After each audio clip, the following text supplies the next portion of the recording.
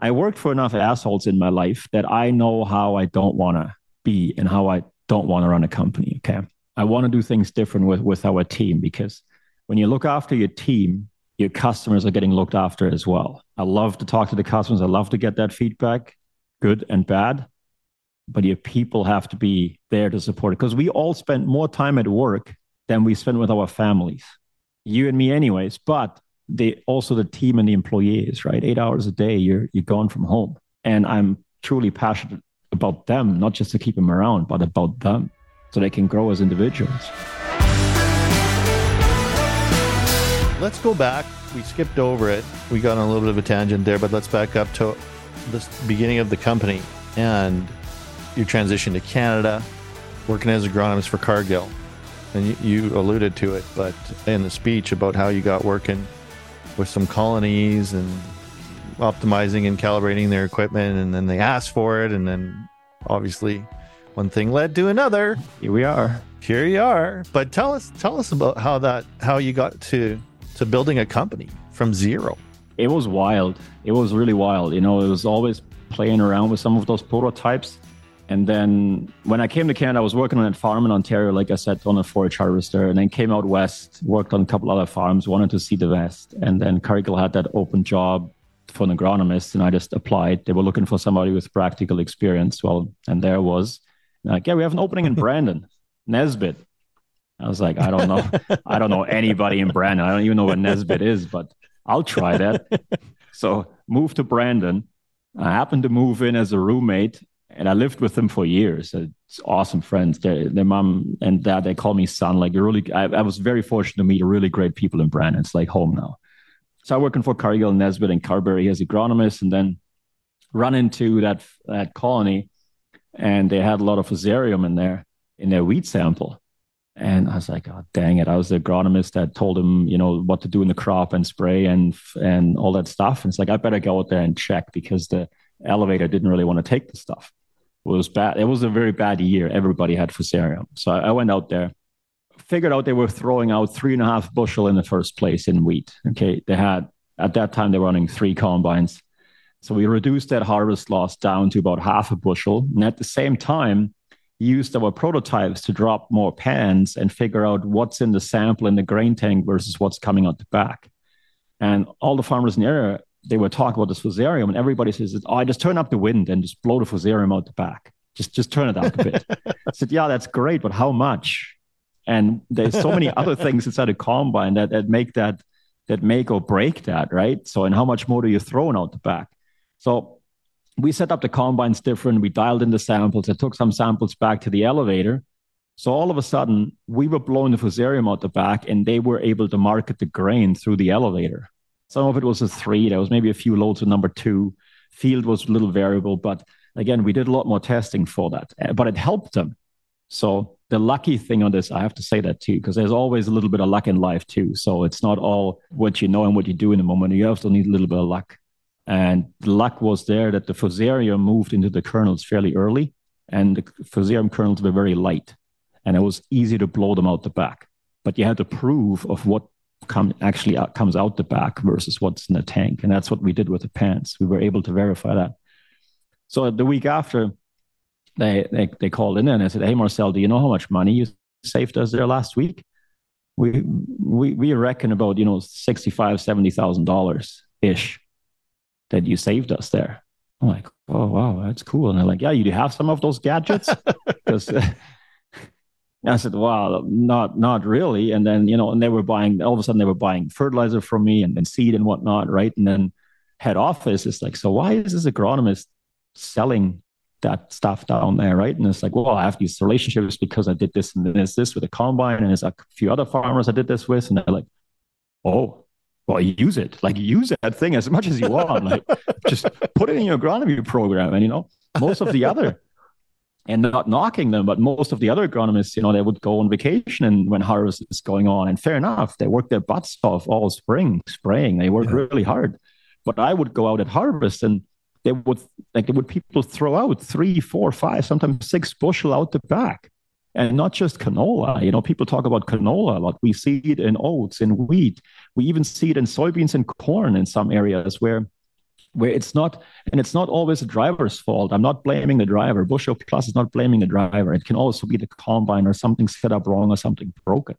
But seeing that clicked something in my brain. I was like, wow, I worked my butt off all spring and try to sell the best seed, the best fertilizer, and sell the spray and this thing. And hey, this is a half a bushel more, 2 bushel more here. And then at harvest, we're trucking 3 out the back.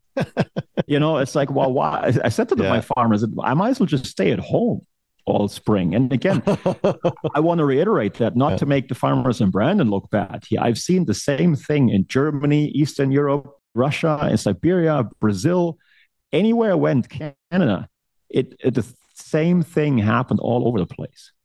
And that's why our educational sessions are so successful right now, where we do combine clinics and farmers come to us. We did a bunch of stuff in Texas and Florida this spring. We were teaching people how to grow carinata. It's like a canola-like crop, but they have a lot of experience with like cotton and corn. So they want to learn about this kind of stuff. So we did a lot of combine clinics down there. But then we also did combine clinics in Montana and in Manitoba, in areas where canola is normal since decades, right? So we're doing these clinics, and we have a farmer, specifically one example I'll pick, comes to us and says, I've been doing 30 years of custom combining. What I've learned today, I've never heard anywhere else before. Like, you guys know combines, and what you explain makes total sense. And I'll try that. And a matter of fact, some of the stuff I know will work because I tried this and this and this before. So we're connecting a lot of that knowledge now with a Bushel Plus and the value that goes out there. Because for us, it's not about selling. It was never, go back to starting the company, it was never about selling something and making money on this. It was always about, oh, wow, there is something and there's a solution to it. There's value. It's all about the value add to the farm. Because if you don't bring something to the farmer that adds value, don't bother. They have enough stuff on the go. They're busy. It has to be fast, quick, and easy. I'm a farm kid. I know how it is. When the combine sits in the field for 2 minutes, it feels like 3 hours. It bugs everybody. I get it. That's why it has to be fast, quick, and simple. That's what our solutions are. And at the same time, you have to also show the value of it. So, for example, we've did a bunch of demos and tests in our software. So our Smart Drop app will break it down, not just to bushel per acre loss, but also to dollars per acre, and even more interesting, dollars per hour lost. And there is a lot of examples out there where it's $800 to $1,200 an hour lost out of the machine out the back. So I never made $1,200 an hour. I don't know if you ever made that, Dan, in your job there. I have not, no. And then tell me you don't have time to set up the combine for 20 minutes if we're chucking out $1,200 out the back. And the best example is here, our QDM video. I don't know if you've seen that from Quick Dick McDick there, where he did the whole video on the whole setup, where he walks exactly through all these examples. And I can get very technical now because it's not just measuring losses, it's about calibrating the loss sensor. We don't want to have the farmers dropping that pan every 5 minutes. We want to calibrate the loss sensor as you go, so you can trust your sensor display in the cab. Because when that is not calibrated properly and benchmarked of what's like, when it's in the green in the cab, there should be less loss out the back. And when it's red, it should be a lot loss out the back. That should be correlating. But you can change the sensitivity in between that sensor and the display, which means you have a sensor plate. And if a lot of kernels are hitting that sensor in the back, in correlation, that display should go up. But if you turn the sensitivity down, then a lot of kernels are hitting this plate and the display only goes into green and you fool yourself. Same the other way around. The sensitivity is all the way up and the kernels hit the plate, it will show a lot of loss and we will just start to drive slower. So with our pan, what we do is we calibrate that loss sensor and the display that okay, if there is in the green, there is little loss. And then you can actually trust that display and probably can drive faster with your combine. And we have a lot of farmers now that are pushing more acres with their combine. It comes all back to sustainability and less fuel. And it's not just the drop pen or the smart pen system, as we call it now, it's also the concaves. And take that further to automation. If somebody out there sells you a combine and tells you just push the button and it will just push the auto button and go, you can stop the conversation right there because it doesn't work. That's not how it's designed. Yeah. That automation software does the same thing as the user does in the moment. It looks for the display, if it's green or red, and then adjusts the combine accordingly, which means if that sensor is not calibrated, the automation doesn't run the combine efficient enough or even slows it down. And we have that feedback from the highest people in OEMs that are coding that software and that are the engineers working on those machines, because we work with the major OEMs and they've bought, every single OEM has our Bushel Plus smart pen systems and they use them in their R&D department, their demo department, their marketing. And they have given us the feedback of, yeah, we're not setting up one of those machines without a pen because we know the crane sensor needs to be calibrated.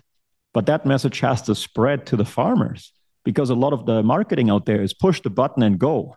And that doesn't work. And so a lot of our job is education. And sometimes, it's tough because we do a lot of the education that should come from a lot of other sources.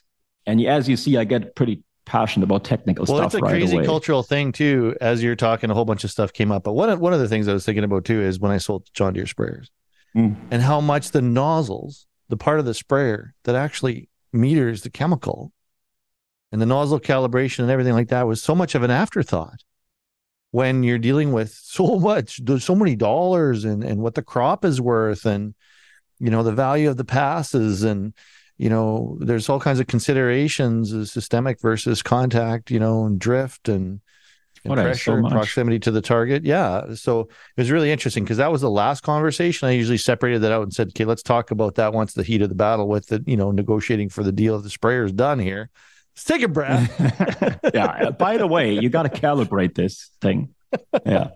Yeah. But come back when we're fresh and we'll talk about the nozzles and stuff, because by the time we were done dealing on the sprayer and all the tires and the horsepower and how did it ride and, the ergonomics of where the controls are and the size of the booms, it was like the nozzles was an afterthought.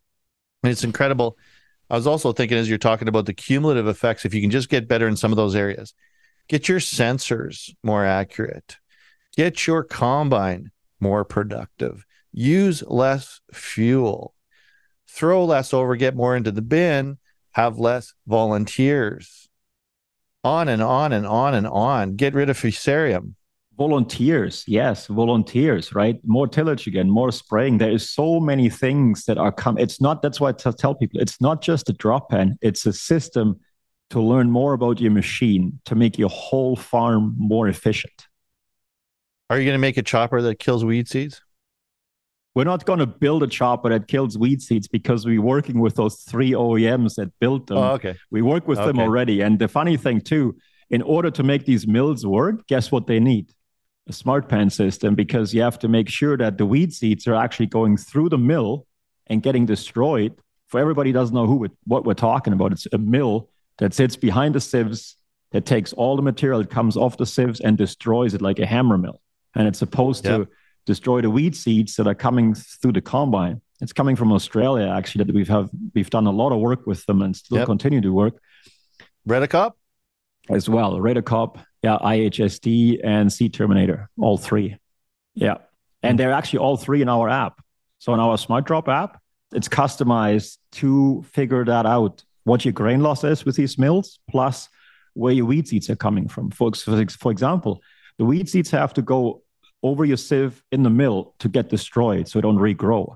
But if your combine is set up wrong and your weed seeds are going through the rotor and you put them through the chopper, you spread the whole weed seeds bypass the mill and spread it out again in the field, and it keeps regrowing. So guess what? Concaves and knowledge about how the combine works, and then figure out with a drop pen if you found crushed weed seeds or not, is very important to set up these mills. So yeah, and that's why they are in our Smart Drop app as like a default already. So we've worked with their engineers, and I have a lot of respect for those companies because there's, in Australia, it's needed. Its weed seed resistance is a lot bigger down there as it is here.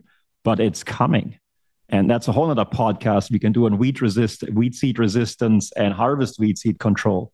There's a lot going on there. Well, people should go to your clinics, obviously. I mean, I'm sure you could talk about a lot of this stuff for days. Yeah, you got to keep me in the line here today at this podcast a little bit. But I was wondering though, why wouldn't you become the equipment optimization company eventually? Because I can see similar gaps in seeding, spraying, spreading, all that stuff. I like the way you think, Dan. Are you looking for a job, by the way? I might be. You never know. No, you're way too successful. It's all good. No. I'm just bugging you. If only we felt that way, right? Man, it always feels like I get so humbled all the time. Do you feel like you're not doing enough? Yeah, I struggle with a lot of that, and some of it too is just insecurities, right? And you look back and you look at all the stuff I did out of insecurity, trying to be this or that. Hopefully, we get wiser and calmer and more mature over time, but it's a combination of things. But then I have to remind myself, I'm living my dream. Obviously, scale is one perspective. But when I think about it, I have an awesome company. I'm extremely proud of our product and what we do. Have the privilege of working with a $12 billion, waste management company on environmentally friendly fertilizer. Got a fantastic team. Incredible. The team's just great. That you do. Yeah. They're good people. It affords me the opportunity to do this. Like when you get talking about, marketing, but not so much even the marketing. I love, I guess, ideas and sharing marketing would be like combining and calibrating is to you. But at the end of the day, the net result is I wouldn't have been afforded this opportunity to get to know you like this and share this with the world. This is my flow. This is my fortune. This is what makes me happy. And it's a huge honor that I just hope everybody can kind of find that thing that works for them in the same context. And so, yeah, whether you walk out of this show into a shitty little apartment in a basement suite in Brandon or a mansion, that doesn't make you happy one way or the other. It's these moments that are highly valuable, I think. I have the basement apartment, so I do have that. Exactly. Me as too. a roommate. It's not like, I'm not, same with me, bro. I'm a twice divorced single guy. I don't have a 6-bedroom house in Brookwood yet. Yet. So, but here's the thing, man. You should be proud of that. But it's hard when you think about this for yourself. But let me ask you a question. Like, was it the same for you when you had a job before you started your own business? Did you have the same feelings that you were not doing enough and pushing yourself, or did it really start stressing you more when you became self-employed? You know what I mean? Was there a switch ever in your life? I think I've always had a lot of the same background that you have, because my dad was an extremely hardworking guy, as well as my mom. Not to say my mom didn't work really hard, but obviously we relate to our fathers in terms of, the farm and the career and that context. And I think it was just one of those things where, like any farmer or anybody in business, how many acres is enough? How much equipment is enough? How much success is enough? But when I was, specifically to your question, when I was selling sprayers, really a lot of my career was thinking like, am I going to sell enough to have a job? Am I doing enough? And really at the time, I would say there maybe wasn't that structure that really gave me that context to understand, am I doing a good job, or what's the proper metrics? Like it was pretty much, and I appreciated that.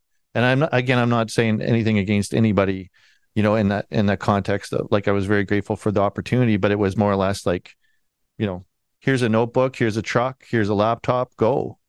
Mm. So now I recognize, I can see the struggle in some of the staff, some of the times when they care a lot and they want to do really good, but they're so new, they're anxious about making mistakes and they think it's going to have an impact on their career and whatnot. And the funny thing is too, I find there's an inverse relationship between like how anxious you are about that and how insecure you are about that and how concerned you are about that and your actual performance. Because when you stop making mistakes is when you gain that certain level of confidence.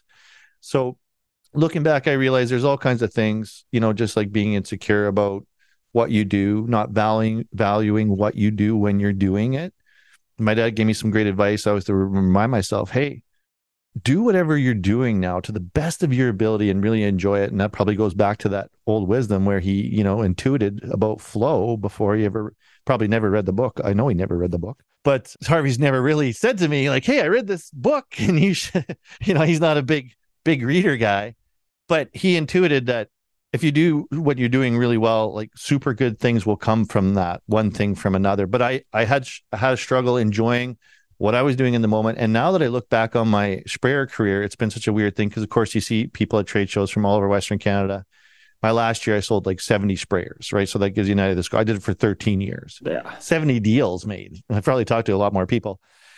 But at the time, I didn't know how to value those relationships as much as I should have. And now I look back and people say, oh yeah, I still have the sprayer you sold me, or oh, I remember you were a good salesman. And I always thought it was kind of adversarial, because when people are buying equipment, it's such an emotional thing. And you're kind of the bad guy given the dollars difference. You're kind of the asshole salesperson that comes out with the pointy shoes and the cockies and this cocksucker is going to ruin my life here with the price he's going to give me. But now they're like, some people have said like, oh, you're the best salesman that we ever had. And it was a different era too. Like it was the Wild West. So you could go out and horse wrangle and just really mix it up. And we just got that shit flowing, like shit through a goose. It was fun.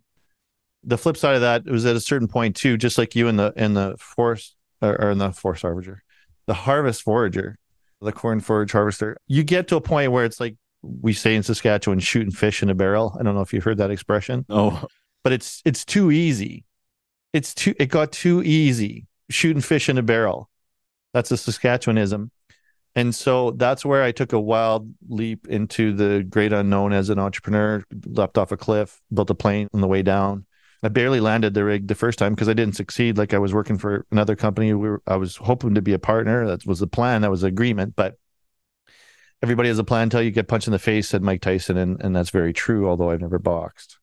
But that is entrepreneurship. Like day one, things went horribly sideways with basically a fatal accident that the owner suffered with. We'd lost his brother. And I'm sorry, man. Yeah. Well, yeah. I mean, it was just something I walked into, and this guy went through this situation, and that was the context of coming into the company, right? And that was the day after we made an agreement, and the day before I was supposed to start. So, but you know how that goes too.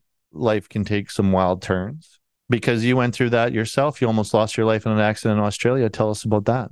Yeah, Australia, it's been a life-changing event, 100%. Let me touch on one other thing here quickly, because sure. I got to take the opportunity here on a little bit of marketing without taking away from those life-changing events, because yes, that is a big portion of life.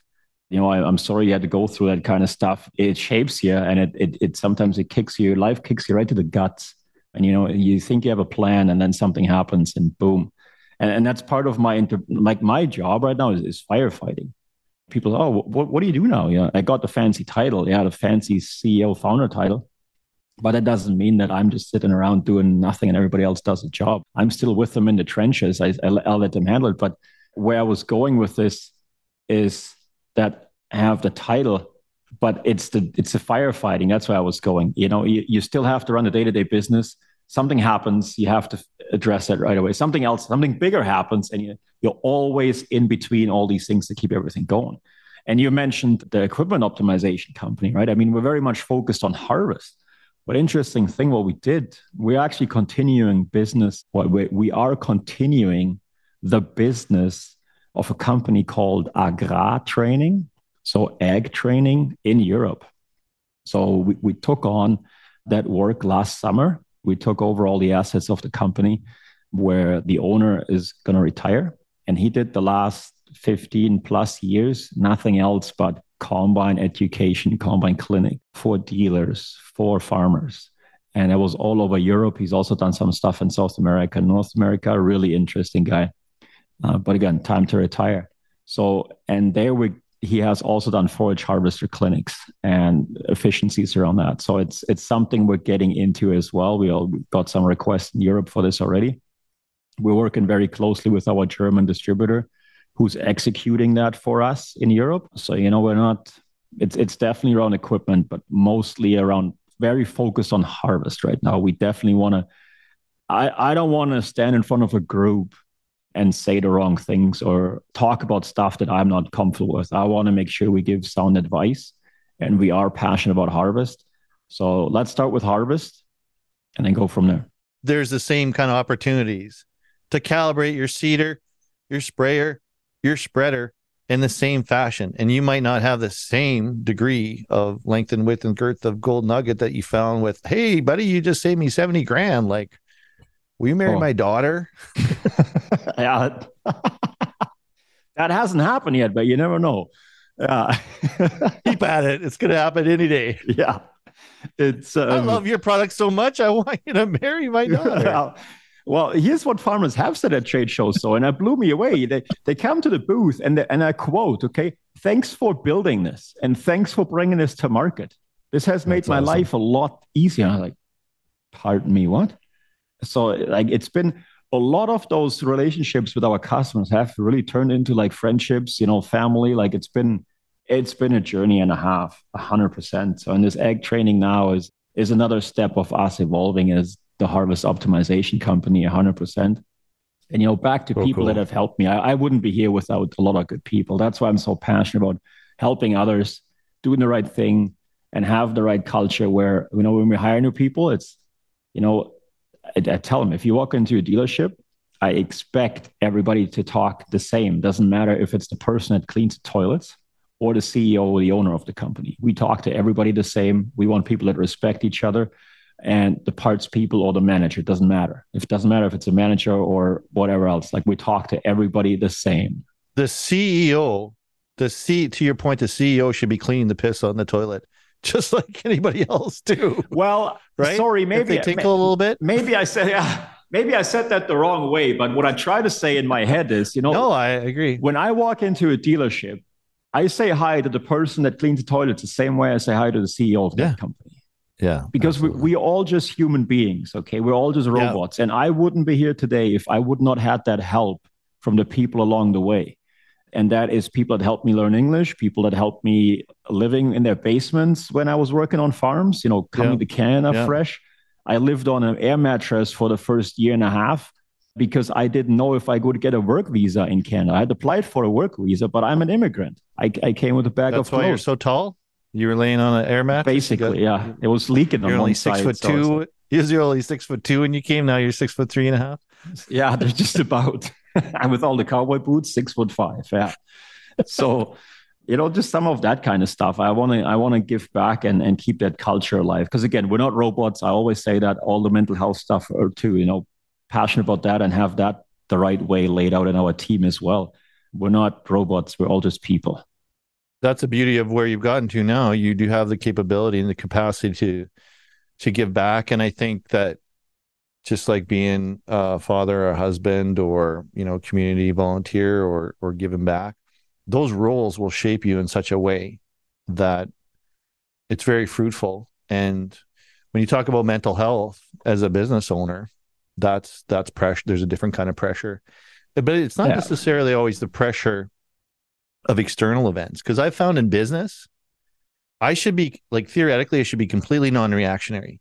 Because technically, given my experience to date, I never know if it's a challenge or an opportunity, or I never know that challenge isn't going to open up some kind of opportunity that I would never have dreamt of if that didn't happen.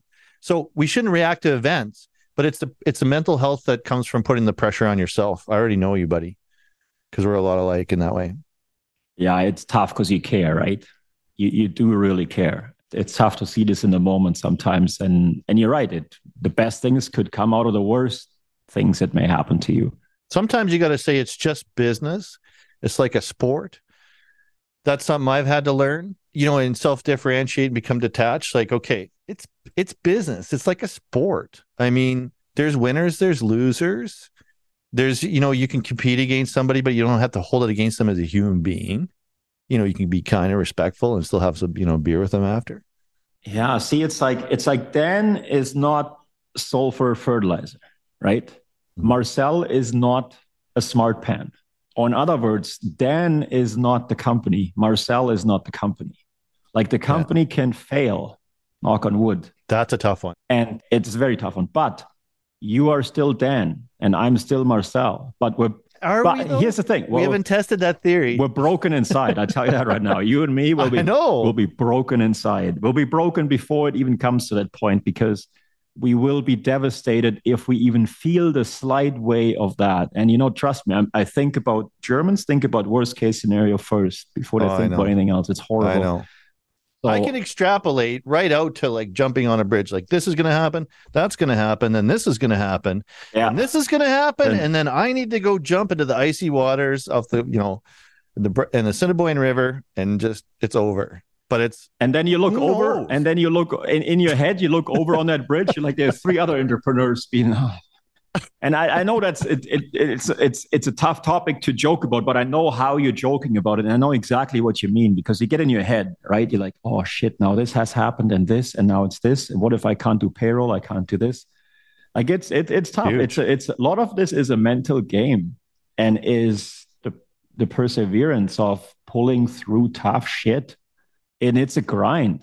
It is not an easy thing. It's not for everybody. And I'm not saying that we're better or special in terms of better than other people. That's not what I'm saying at all. I have respect for everybody out there that has a job or has their own business. But the pressure on this is something that you can only appreciate if you had it or went through. And if you don't have, I mean, a lot of people probably don't have it to the extent that you and me have it because I know you a bit by now, so we're getting very passionate about these things and very caring. But I think you also need that in order to drive the business to the next level, in order to care for your people. If you're completely heartless and ruthless, you can maybe do something for a couple of years, but is that sustainable? If everybody thinks after a couple of years that you're the biggest asshole and you don't respect people, that is not good. That is not sustainable. That means you don't care. I've met some really great business people that through some lens, maybe it's, I don't know how to say this, but it's almost I've met some really ruthless business people. Well, there's enough out there, unfortunately. Sorry, I had to say that. Keep going. No, it's true, but you also have to understand that the way that they view it doesn't make them a bad person, because they could be a different way with their family. It's just that the way that they see it. And to me, it's like a race car driver who knows the rules well enough to push so hard that they're just on the cusp of breaking it. Or sometimes they break the rules, but they still win the race. And does that make them a bad person? So sometimes you got to look at the context of it all. But I know that there's a fine line there. Like for myself, I'm probably not the number one business guy on planet Earth. Let's be real. I could have made a lot more money if I had done things differently. But that wasn't always the most important thing to me. I think the most important thing to me was feeling like I'm growing, that my future is going to be bigger than my past, that I'm going to be continually expanding and evolving.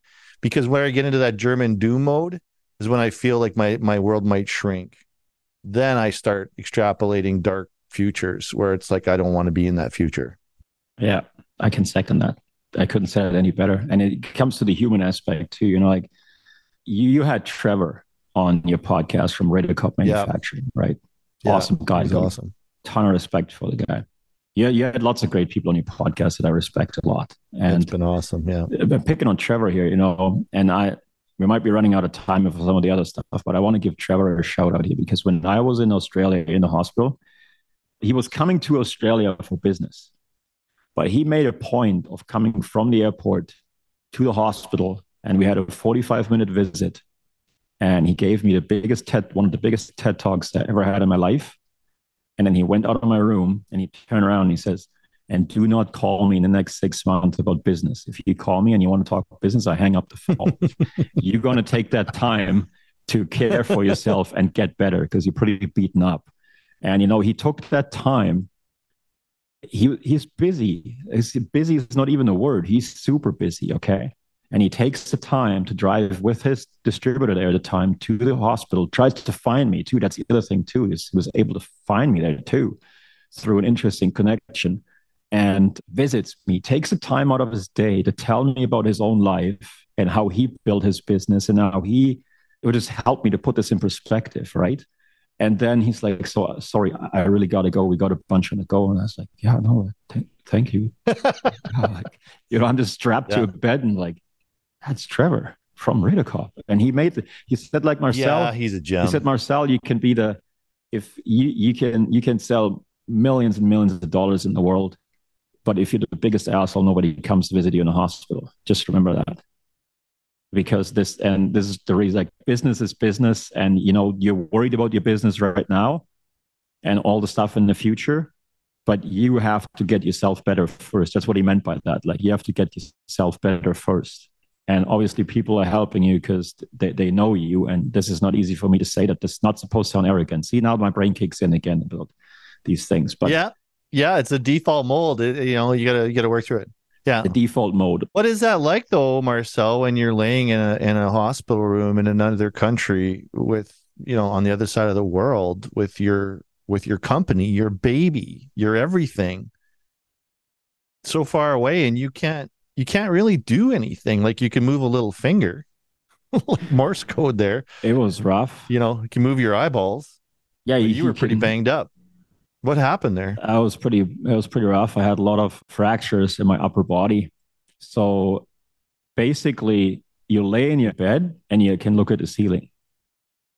Like, you look at the ceiling because you're basically strapped down to bed. In the first few days, I didn't even know what was all broken and what was all going on. And the first couple of days, I was out like a light. Like, the first call to home was basically, Marcel is not going to make it through the night.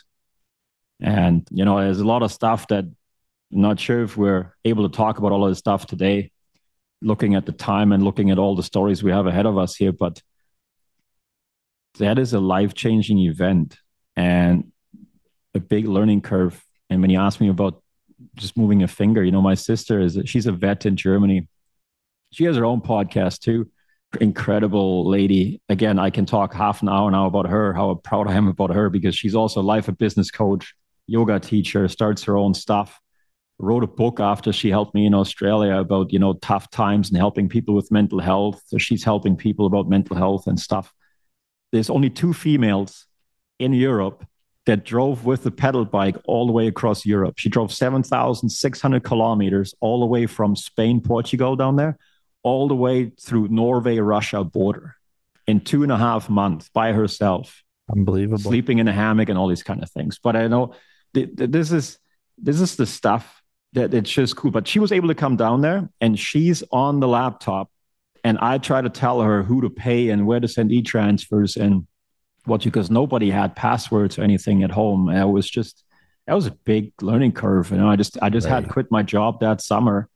And in the fall, I was self-employed, went down there, and then a pretty bad car accident that I don't wish anybody ever at all. And thankfully, everybody got out of that accident well and alive again. That's the biggest thing I want to say here. Okay, there's a lot of people that helped that. Tell us what happened.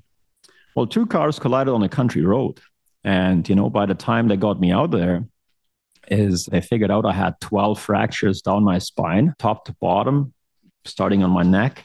My left shoulder broken in half, almost like the 2 fractures almost touched in the middle. A bunch of broken ribs, shattered rib cage, left arm still that was shattered, and then left open pelvis break. And the only reason why I'm still here is that nothing shifted of these fractures. So basically, all these fractures happened, but all like the muscle and the meat, whatever else, they kept everything in place. So, and the fractures didn't move.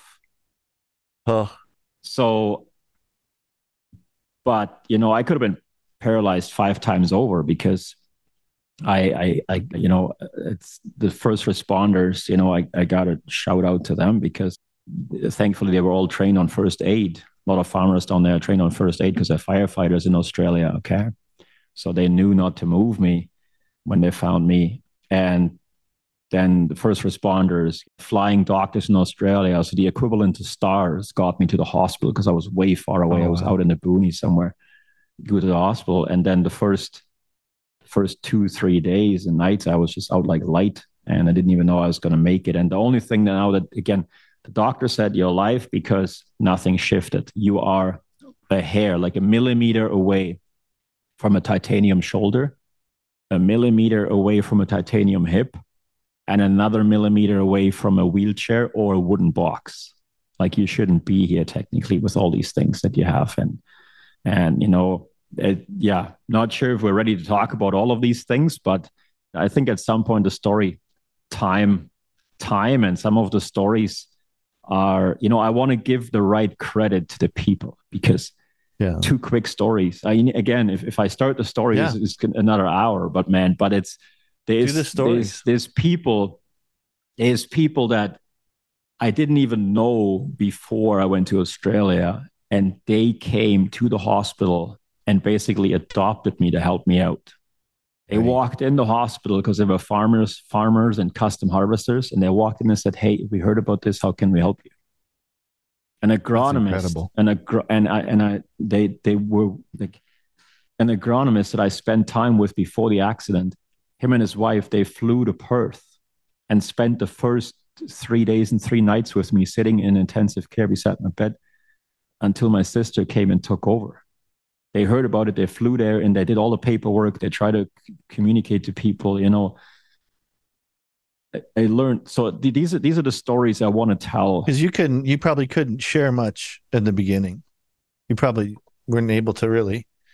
Well, there's just a lot going on with everything. Like, just it's a big mental thing too, right? Like, you gotta work through that. That you're pretty much, when doctors come in, multiple doctors, it's like, well, I've never seen something like this on the X-rays. Like, I don't know how you're alive. And just working. Like, I had to learn how to walk again. So the first physio is like, they're touching your toe and moving your toe 5 times. And they're like, yeah, that's physio for today. I'm like, what? Okay. So, but first, they're touching your leg. Like, here for 14 years, yeah, man. Like, we got to speed this up. I got a company to run. Like, do you feel that? Do you feel this? It's like all about, they didn't even know if I was paralyzed. Oh my God. For the first couple of days with all the pain meds and everything else. And again, I want to tell the story when it's like, when we have the time to properly have the tribute for these people, because they have done so much. And again, this other person in the accident too. Everybody came out alive and well, thankfully. And, and then you're also dealing with, okay, like, is everybody okay? Like, how is it going to work? And I get some folks pass away in the accident. No. Like I said, everybody is well and alive. Everybody is well and alive. Then you're in a foreign country, and then it's also insurance. What happens with insurance? What happens with the cars? Driver's license, all this kind of stuff. Thankfully, it all turned out well. Like, it went through a proper investigation and whatnot, which had to be. But you're a foreign person, a foreign country, and it was in the beginning.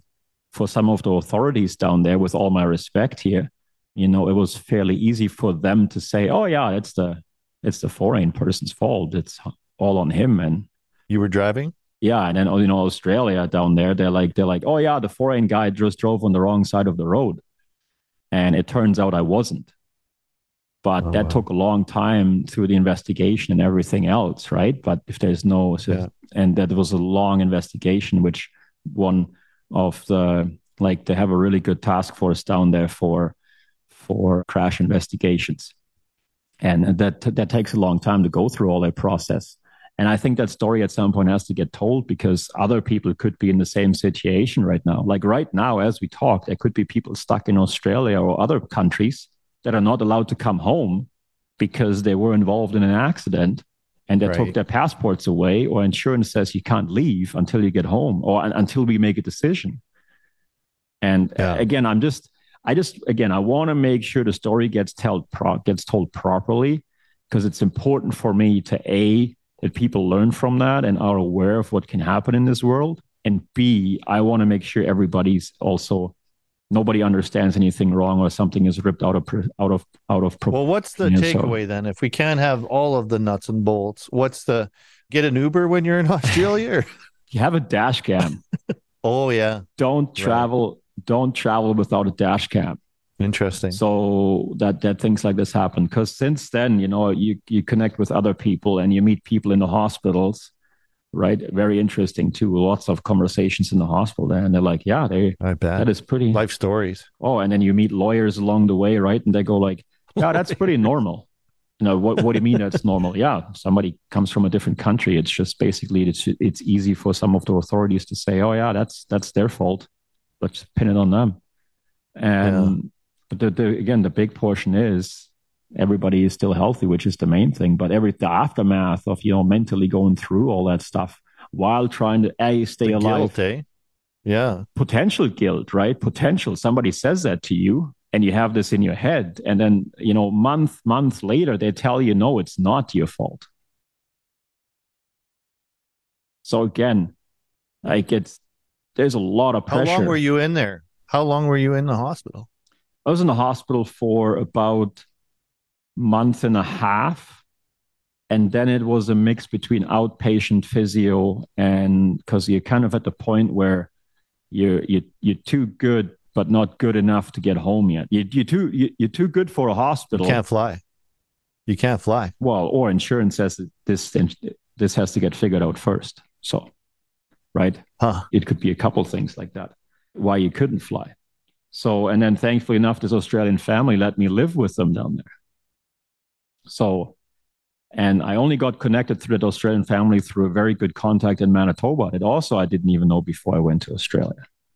Like there's something called a butterfly effect. You know, you do something good here and it does something else somewhere else in the world. And that family has done so many great things for me. You know, I was still like, even when I was out of the hospital, I was still learning how to walk and how to move. And I had this upper body brace, like a Miami brace, they call it, goes all the way from here, all the way down to your waist. It keeps everything like straight because the whole basically spine is broken.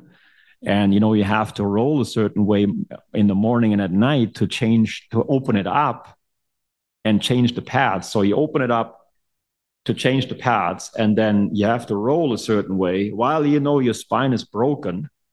They can change the pads in the back, roll back, and close it all up again. Like it's been a day and a half, and I don't wish anybody anything like that. Not even 2% of that. That's just you can't. No. You can't move. You can't. Well, you're getting a bedpan, right, for all your business you got to do. So there is lots of weird stuff that you learn. And again, you had to learn how to walk again. Meanwhile, the business is still trying to run in Canada. And I, again, can just be thankful. At this time, we had a couple people, and I always say we as a Busher Plus is we for me, always has been as a company. But so I say we, but at that time, there was a couple people working. One of them became a business partner for a couple of years, which I'm very grateful for all the help along the way there. And, you know, they took the company and they ran it like it was their own. And that has just been, you know, we had farmers working trade shows at that time. I was in Australia talking about Ag Days, and the nurses asked my sister and my friend, was a friend of mine, flew down from Brandon down to Australia to spend 3 weeks with us and help my sister and me. And the nurse is like, what is this Ag Days Marcella keeps talking about? And they go, well, it says this is trade show in January in Canada. About Ag Days. And they're like, you got to tell him that he won't go to Ag Days.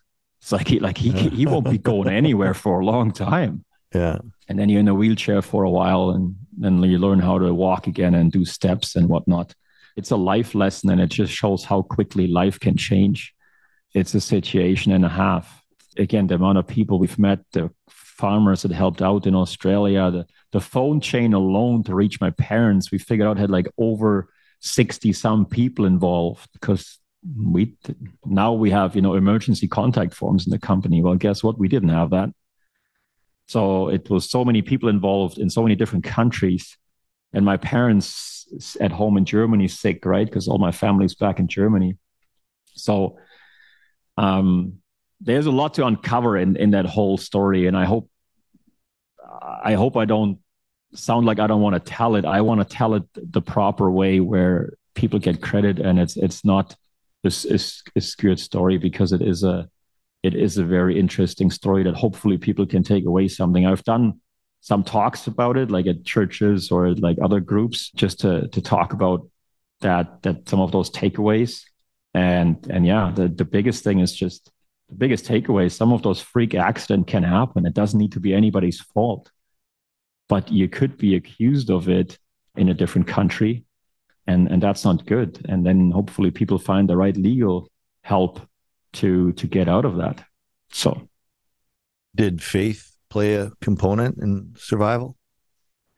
You know what? I grew up Christian, and then in Germany, and then you kind of, you know, you become a teenager, you kind of wander off a little bit, right? And you have a lot of questions, like how did that work, and how doesn't you know? And the interesting thing is the family that rescued me down there, they're from South Africa. It's now my second family, and they're very Christian. And they asked me one day when I was with them, I was still in my brace and on crutches. They're like, do you want to come to church with us? Just a gathering of a bunch of South Africans, And I was like, I'll come with you. I think that would be kind of nice. So they helped me in the car and all that kind of stuff, transferred me out there and walk in there. And within like 5 minutes, I have like, 5 South African women, their hands on my head, on my shoulder, praying for me, right? And like, oh, Lovey, what's going on? Just super nice. But I still remember the pastor was talking about the passages in the Bible about strong and courageous, to be strong and courageous. And I don't want to say the wrong thing. I think it was Moses splitting the water. But he had a way of taking these stories out of the Bible that are sometimes really hard to understand or how to interpret it, right? He took them and put a meaning to it into today's society, into today's everyday life, our lives right now with social media, with work, with entrepreneurship. And he took these stories and made it relatable. And, my mom is sitting beside me, my Australian mom, I call her. She's sitting beside me and she's like, are you listening? I said, yeah, I'm listening. Are you listening? Hit you over the head with a rod. You're not sleeping, are you? Yeah, well, if she hit me over the head with a rod that day, like... My neck was still not good then. Could have been fatal. So yeah, that would have been fatal.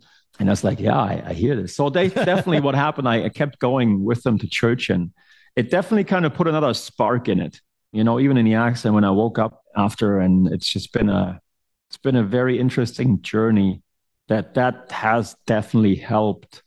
I kind of felt I talked to them a lot about faith, and I was like, well, I always felt a bit bad because I had so many questions about it. It's almost like you grow up Christian, but you feel guilty questioning it because you have questions, because it's a complicated thing to understand, right? There's other religions out there, are we right? Are we wrong? And as a technical brain anyways, you're analyzing stuff. And then they said like, well, if you wouldn't be a Christian if you wouldn't have questions about all these things. It's normal. And I was like, oh, wow, nobody ever said that like that. So I was able to accept some of the faith way of motivational stuff approach and kept going to that church. And a lot of these things he was saying sounded like all the motivational modern speakers today. Where do you think it came from? Right? Yeah. It's the original. It's like the original. It's probably lots of stories out of our good old Bible. And it's like, holy moly, I'm getting back into it. So good for you, man. Whew. Yeah, that's incredible. But what did you learn about your company? Your company survived without you and maybe flourished in some ways. Was that a eureka moment too? It's like, hey, we can scale this thing. It doesn't have to all be me. Because we talked about it, right? Our identity is so tied to the business, but then if the business can go without us, we almost feel a little bit like, hey, wait a minute, like, I need to be important. Like, you can do this without me. But that's Mecca, is the self-managing company. Because then you can go and build something else. Yeah. You might have 5 or 10 companies by the time you're done. Well, yeah. So here's the interesting part. I was out for a bit. Marcel wouldn't be Marcel if it's pretty quickly a phone with WhatsApp, because I still had one hand to type and audio messages to figure out a few things. But you're right. I wasn't there the entire time. But what it has taught me is structure, right? And backups, because it cannot all be in one person's head. And that has taught me that you have to have structures in place and more people knowing the same things and cross training and those kind of things, right? And after I was out of the hospital, it was almost like working remotely before COVID. I was like the trendsetter of remote work. You were Zooming before the world was Zooming. Like, that sounds very, very stupid to joke about it here in my head, but yeah, that's almost what it was. But I was working remotely down there because I wasn't in the hospital for 8 months. 8 months straight. There was a lot of that happening later on, but the first couple of months, obviously, I was out and I was just providing guidance over the phone, over WhatsApp, those kind of things. So yeah, it doesn't definitely prove that other people can take it too if you have the right people. And at that point, there was good people in place. Like I said, I'm most grateful for the people at the time. And like I said, I was my business partner for a couple of years. It's been a great ride, and it taught me a lot about organizing things and having backups in place and things like that. Yeah, for sure. That's a hallmark of a really good company over time. As inventive and creative, as fast moving as you are. It's the culture that we want to keep. I feel like we're coming to the end of the road here because I don't know where, how we would top this last segment. I am really interested in kind of the A to Z of how you scaled the company, because you were talking about in the Brandon Chamber of the Brandon Chamber of Waffles. Yeah. Yeah. I just made that shit up. I think it's going to be big. Oh, actually, we should start it. I'm all over that. We could have breakfast there, the Brandon Chamber of Waffles. You sent Connor an email about that. Yeah, well, let's get that going. Connor, if you're listening, just if your team is on it, just get some waffles going, would you? Thank you. Oh, where was I going? That no, you were talking about in your speech there how you expanded super rapidly here recently. I'm sure it's like a hockey stick, but it takes a while to get that good to great flywheel going. You're pushing really hard. You're pushing on a string, also. But what was it like scaling the company for you? Oh, it's been wild. The last 2 years, 2.5 years have been really wild with the scaling. We went from just a couple of people to now about 30. We're exporting in about 33 different countries, as you mentioned. We're actively operating in the US. We have US employees. A lot of it was to make the decision of, okay, I can either just, kind of keep doing this as a kind of, yeah, we're doing this, or we're going to give her shit, full tilt, everything on one card and give her hard, talk to the banks, put that in place, put money in place, build the right business plan, get the right people on board. Very fortunate to work with some good people around that. I'm going to try and bring it home with one question. And it kind of relates to one of the themes that we've been touching on often here, my friend, is that living in the gap, what's it going to take to be happy? How can we learn to be happy as, entrepreneurs with an insatiable ambition and desire? If we were talking on the podcast, we should try and do it again sooner. But say we were talking on the podcast 3 years from now, what would have had to have happened for you to feel like a success? Man, you're getting deep today. I knew. See, I've been on a lot of interviews and podcasts, but I knew why I don't know. I was nervous about this one with you because you're the Joe Rogan of Brandon. Oh, it's like I know Brandon. We're gonna of Canada, like maybe. Sorry, just when I say like she's Brandon hot. That's not what I meant. It's like, relatively speaking, it's like hot for Brandon. Like it's hot within like 150 people, not like 1.5. Okay, now billion. You're talking gay. Shut up. Now you're talking yourself down again here, my friend. That's not how I meant it at all. True. I should stop that. It's a bad habit of being very self-depreciating or whatever, and as hard as we are on other people, myself, I'm speaking, people around me, I think it's because I'm the most critical on myself. So it's hard to realize, I know you are. 3 years from now, what would it take for me to be happy looking back? Yeah. If in 3 years we can still if we have achieved to stay true to our brand pillars of the farmer success we're very passionate about, and have that technical excellence where our solutions help farmers and people around the world put more grain in the bin. And that sounds like a very standard thing, but that is our passion for the company. But in conjunction of that, to have a company that can be not just a job for employees, but can really be a career and a place they want to work and a place they like to contribute and where they feel like, yes, we're doing something together. If we can achieve that in the next 3 years and become this employer of choice, and we can offer our employees those opportunities to grow within the company and help them with their families and their growth personally and in business. And again, at the same time, keeping all the customers happy and keep up with demand and keep up with the knowledge transfer and really helping everybody out. I think that would be looking back and saying, wow, we were able to scale, but at the same time, we stayed true to our early days values of doing the right thing for the customer and for our team. We're trying to do things different for the team. I mean, you swore a couple of times, not right now on the podcast or on this podcast. So I think I can say it once. I worked for enough. I worked for enough assholes in my life that I know how I don't want to be and how I don't want to run a company. Okay, so and I want to do things different with our team, because when you look after your team, your customers are getting looked after as well. And the customers are super, super important, no doubt about it. And I love to talk to the customers. I love to get that feedback, good and bad. But your people have to be there to support it, because we all spend more time at work than we spend with our families. You and me, anyways. But also the team and the employees, right? 8 hours a day, you're gone from home or more. Our salespeople are traveling a lot. Technical, like product specialists, we have like that they're traveling a lot. And I can't tell you how much I appreciate this team.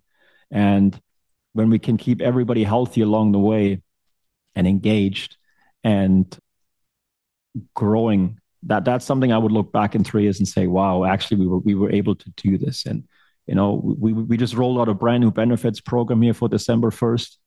That's more than competitive for everybody. So again, you're a small brand and company. We're not in the Silicon Valley, and we're not in a massive city and attract all the talent. But there is really, really good people around here. And we have a lot of really good remote people in other areas. But you have to, as a company, you have to offer them things that are different than somewhere else, because you got to keep them around. And I'm truly passionate about them, not just to keep them around, but about them so they can grow as individuals. You're the equivalent of Brandon Hott. Thank you. I'll take that as a compliment. I like Brandon. Well, I'm so glad that you didn't say, well, I'm going to sell 13,000 bushel pluses, pros, drop hands to all the combines in Saskatchewan, because then I was going to challenge you. I was ready to challenge you right off the hop. I'm like, what if that doesn't happen, Marcel? Are you not going to be happy if you don't get to your goals? Like, Mr. Got to take over the world. But those things that you talked about are things that you actually can control. And, they're measurable, but they're the kind of metrics that you can strive for and feel internal satisfaction. And sometimes you're going to hit those marks as far as, production and KPIs and EBITDA and all that stuff, right? But man, net worth is all in our network, in our relationships, in our social capital. And even as things get more automated, like I could have taken all the stuff on social media and made a Marcel Kringler with AI, but it wouldn't be the real thing. It wouldn't be you. It wouldn't have all of you.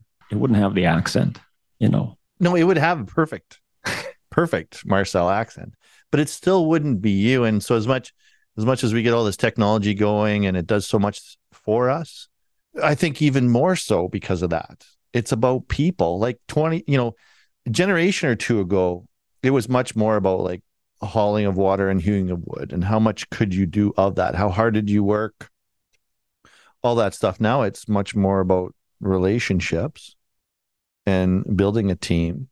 And you've done an excellent job, and I'm really proud of you. And I knew it was going to be a fantastic episode to have you on. It's meant a lot to me that you take the time. I know you're really busy, but it's just, you're such a big inspiration to me here, right in Brandon.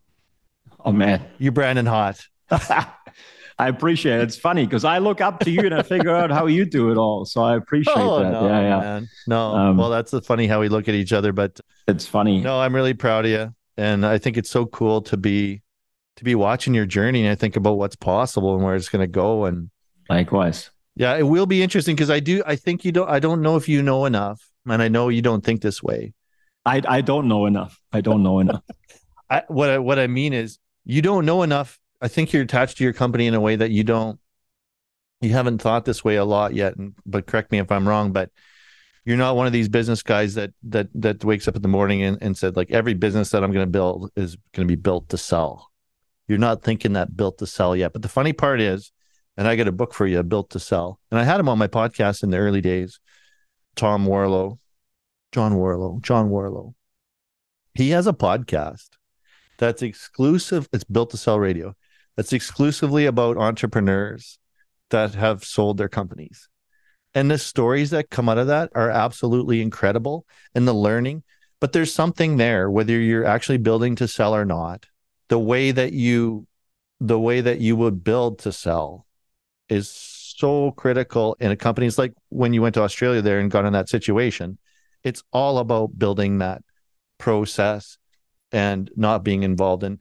One of the metrics that people look at when they go to buy a business like yours is, how much does the founder actually do? Like they'll ask, who does your invoicing? And if the founder's answer is like, well, I usually try and get the invoicing done because nobody else can do it right, but I generally do it on like Saturday evenings or Sundays. And then they're like, okay, next. Yeah. Right? It can't. And sometimes, just like we talked, the pros and cons of business, there are things that your company can't do unless it kind of goes to that stage where there's capital or, levels of whatever. And maybe you won't want that. But I think, even in 3 years, like you can't tell me you haven't had people picking up the phone and saying, hey, you got a number? Like you got to sell the company one day, Marcel. Be real.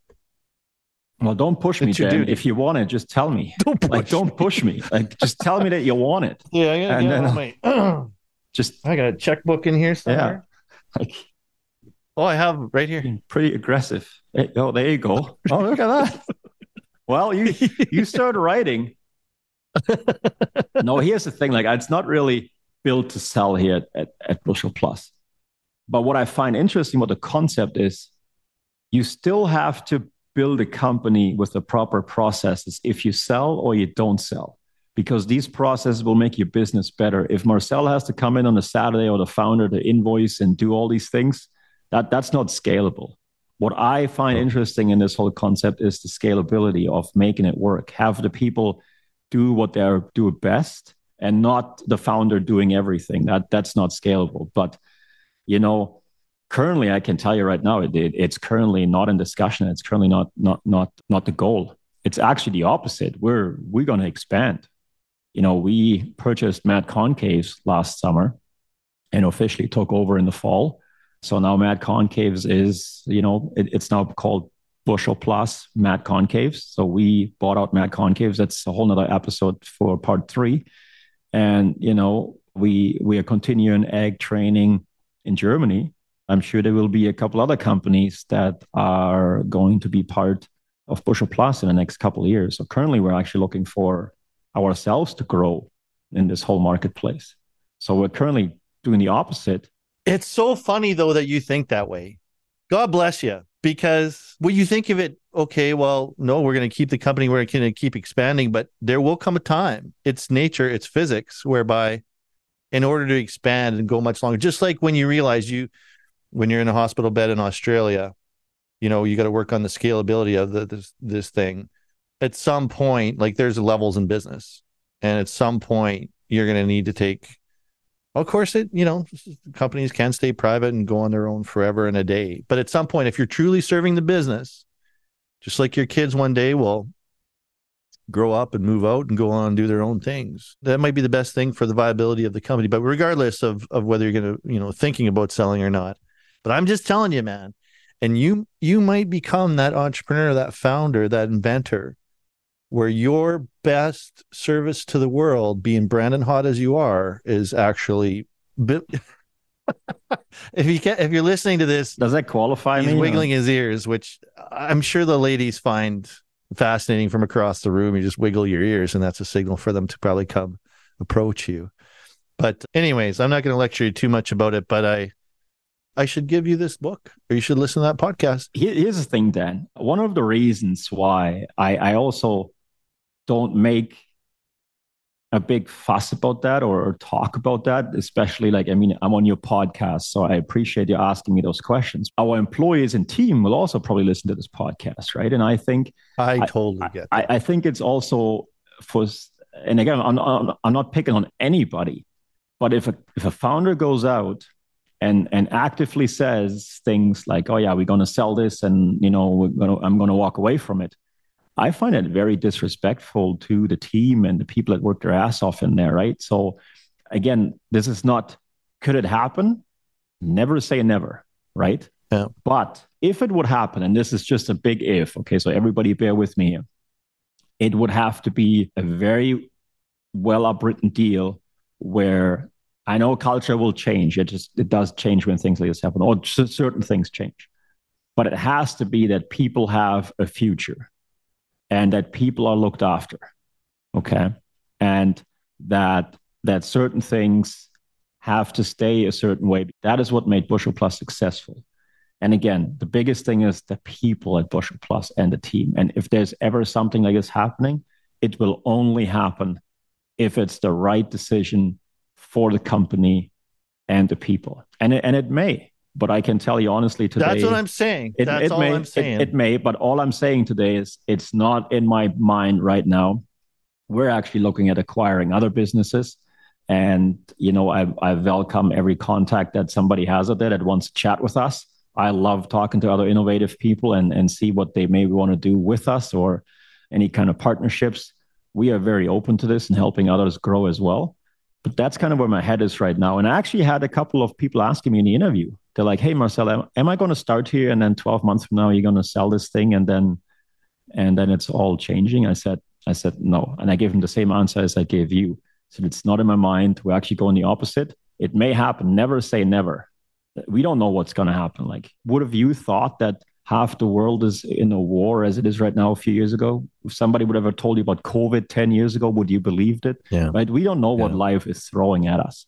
But you have to be prepared with the right processes just to have a better company. Sell or not sell, you need to have a company structured. I totally agree with what you said there. And that's completely the context of what I think about it and and it is a very dangerous thing to say to employees that you're going to sell this as though somehow the culture and the family that you built is going to dramatically change overnight and it'll be sort of heartlessly sold down the river for a big old check. No, that's not. So you can build a big house on the hill in Brandon. But I think what I mean is oftentimes businesses evolve, they are best served by growing in that fashion, and not doing so is a disservice to your company and employees. And you'll know if and when that time ever comes. But regardless, building to sell is a good strategy. But we could debate all that stuff till the cows come home. Oh yeah, as entrepreneurs, and we will continue to. You should get that. I say you should. I'm shooting you now. You got lots of time on your hands. You should get that entrepreneurial group going again. Oh right, that was a good group. I like that. No, it was fun. We got to get back together on that and have our entrepreneurial self-help group. It almost feels like a self-help group when you get a bunch of entrepreneurs in a room here in Brandon Hot.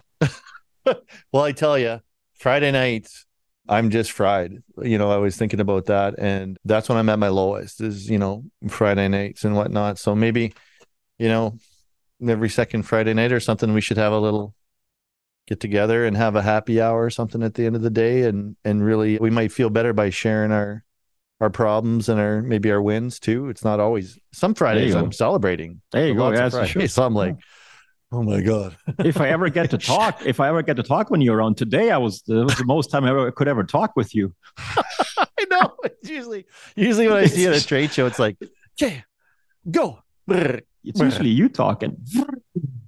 That's what I love about this is I've hopefully learned to talk less. I actually talk more in this podcast than I usually do because I just got excited about what we're jamming about there. I try to ask questions like with 5 words in them, like 5-word sentence, and then just shut up. I don't experience this in real life. It's amazing what you can find out and what people talk about when you actually like listen and then ask another question instead of like saying, yeah, that's like a time when I did this. It's incredible what you find out. And we found out a lot of incredible things today. So anyways, thanks so much, man. Really proud of you. I love you lots. You're a good man. You're a good friend. And likewise, I'm proud of you. I love you. Thank you very much for the opportunity here. And thank you for this. It's been a long time coming. So Ben's been hunting me for a while. You could tell. We just shot out of the gate. Yeah. The 10-part series. That time Marcel was in Siberia, part 4.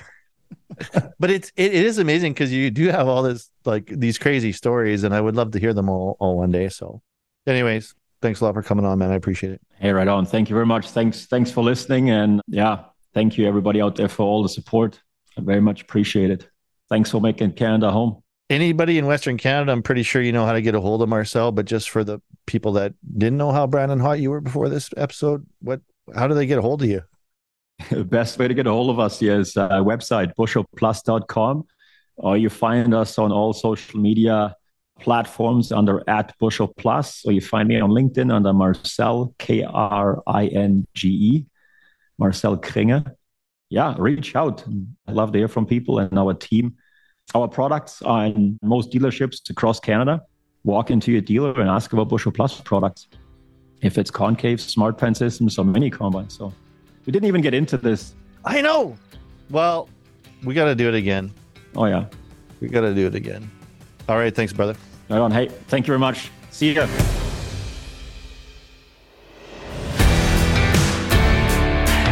Thank you so much for joining us on today's episode. We really appreciate that you'd spend some of your valuable time with us. We would like to give a shout out to Stephen and Veronica and the whole team at Pod Sound School for their talent and hard work in editing and producing these episodes. Be sure to check them out at www.podsoundschool.com. Also, Nicole Doobie from Eberhard Ag Solutions. Thank you so much. Nicole's really passionate about making these episodes come to life and sharing them with you. Please, let's stay in touch. You can communicate with us on any of the social media platforms. You can also check us out on YouTube and sign up for our newsletter at growingthefuturepodcast.ca so you don't miss an episode. Do not forget to check out the Eberhard family of companies online too, eberhardfarms.com, suregrowth.ca, convergencegrowth.com, and eberhardagsolutions.ca. Links are in the episode notes.